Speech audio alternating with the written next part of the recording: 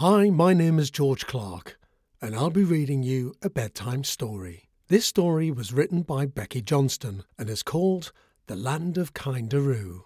So draw your curtains, kick off your slippers, and climb into bed.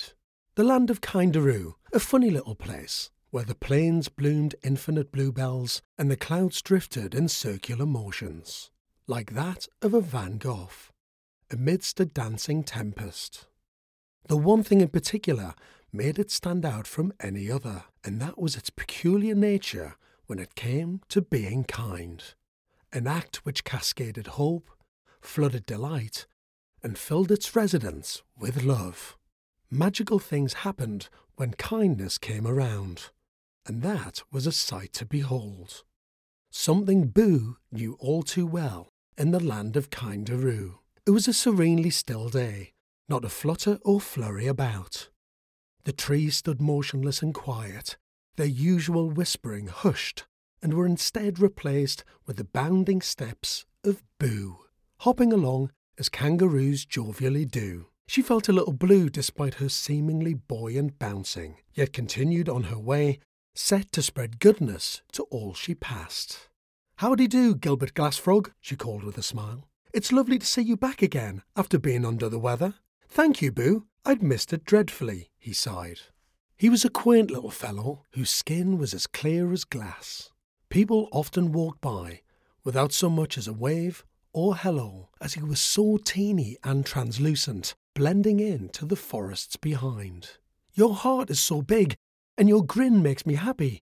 The land of Kindaroo needs to see more of you." And with that, the little frog's eyes grew into great glossy orbs, rippled, marbled spheres projecting prisms of vivid beams. Rays of rainbows dazzled the surrounding trees.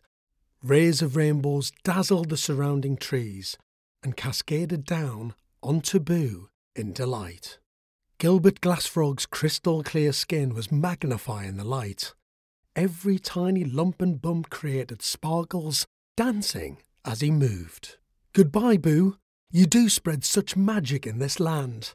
I hope your kindness comes back to you some day," he croaked. Off Boo went with a leap, continuing through the lanes until she approached another local of the land of Kindaroo. She slowed her pace and shuffled through the rustling leaves. This particular gentleman was 13 feet tall, covered head to toe in crumples and furrows, and was without a doubt the most gentle and generous giant about. "Hello, Edwin Elephant," she hollowed. "Ah, Boo, my favourite customer. How I've been missing you." Edwin Elephant stood behind a wooden stall, with threadbare striped curtains draped between two poles, and a sign which read, "Flowers, the strong kind." A little different to his usual supply, but beautiful all the same. "What does that mean, sir?" Boo asked wearily. "Oh, they smell divine, but powerful. One sniff is enough to spring a frown upside down. In that case, I'll take a bunch of those, please. I have someone in mind." "Perfect." He took his time to gather a bouquet of gold and peach, wrapping them in crimson paper and elegantly entwined ribbon. Boo took a whiff and nearly leapt back in astonishment. "Goodness, Edwin, your talent never fails to amaze me. You should be so proud. It takes skill to find such flowers.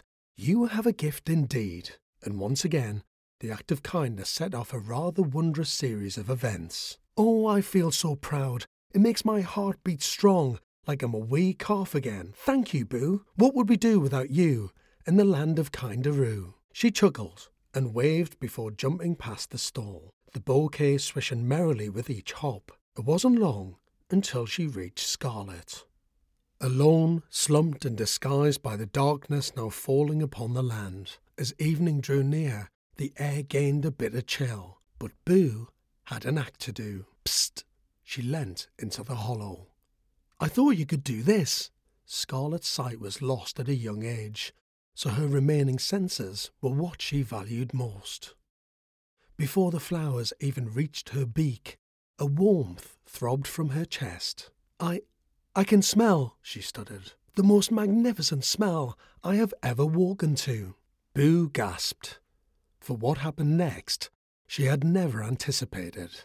A brilliant flame fired sparks from wing to toe, riding down her plumage like a fierce tidal wave of stunning inferno, almost like a phoenix lit beautifully with a generous glow. You're so kind to me, Boo. I feel loved, and I want you to feel that love too. Then she wrapped her wing around the kangaroo, and they cuddled in close. There, Scarlet said, I can feel you're tired and cold. We can stay here together. Things will always get better in the land of Kindaroo. Thank you, smiled Boo gratefully. I guess a kindness really does come back to me, after all. Good night, everyone. Sleep well.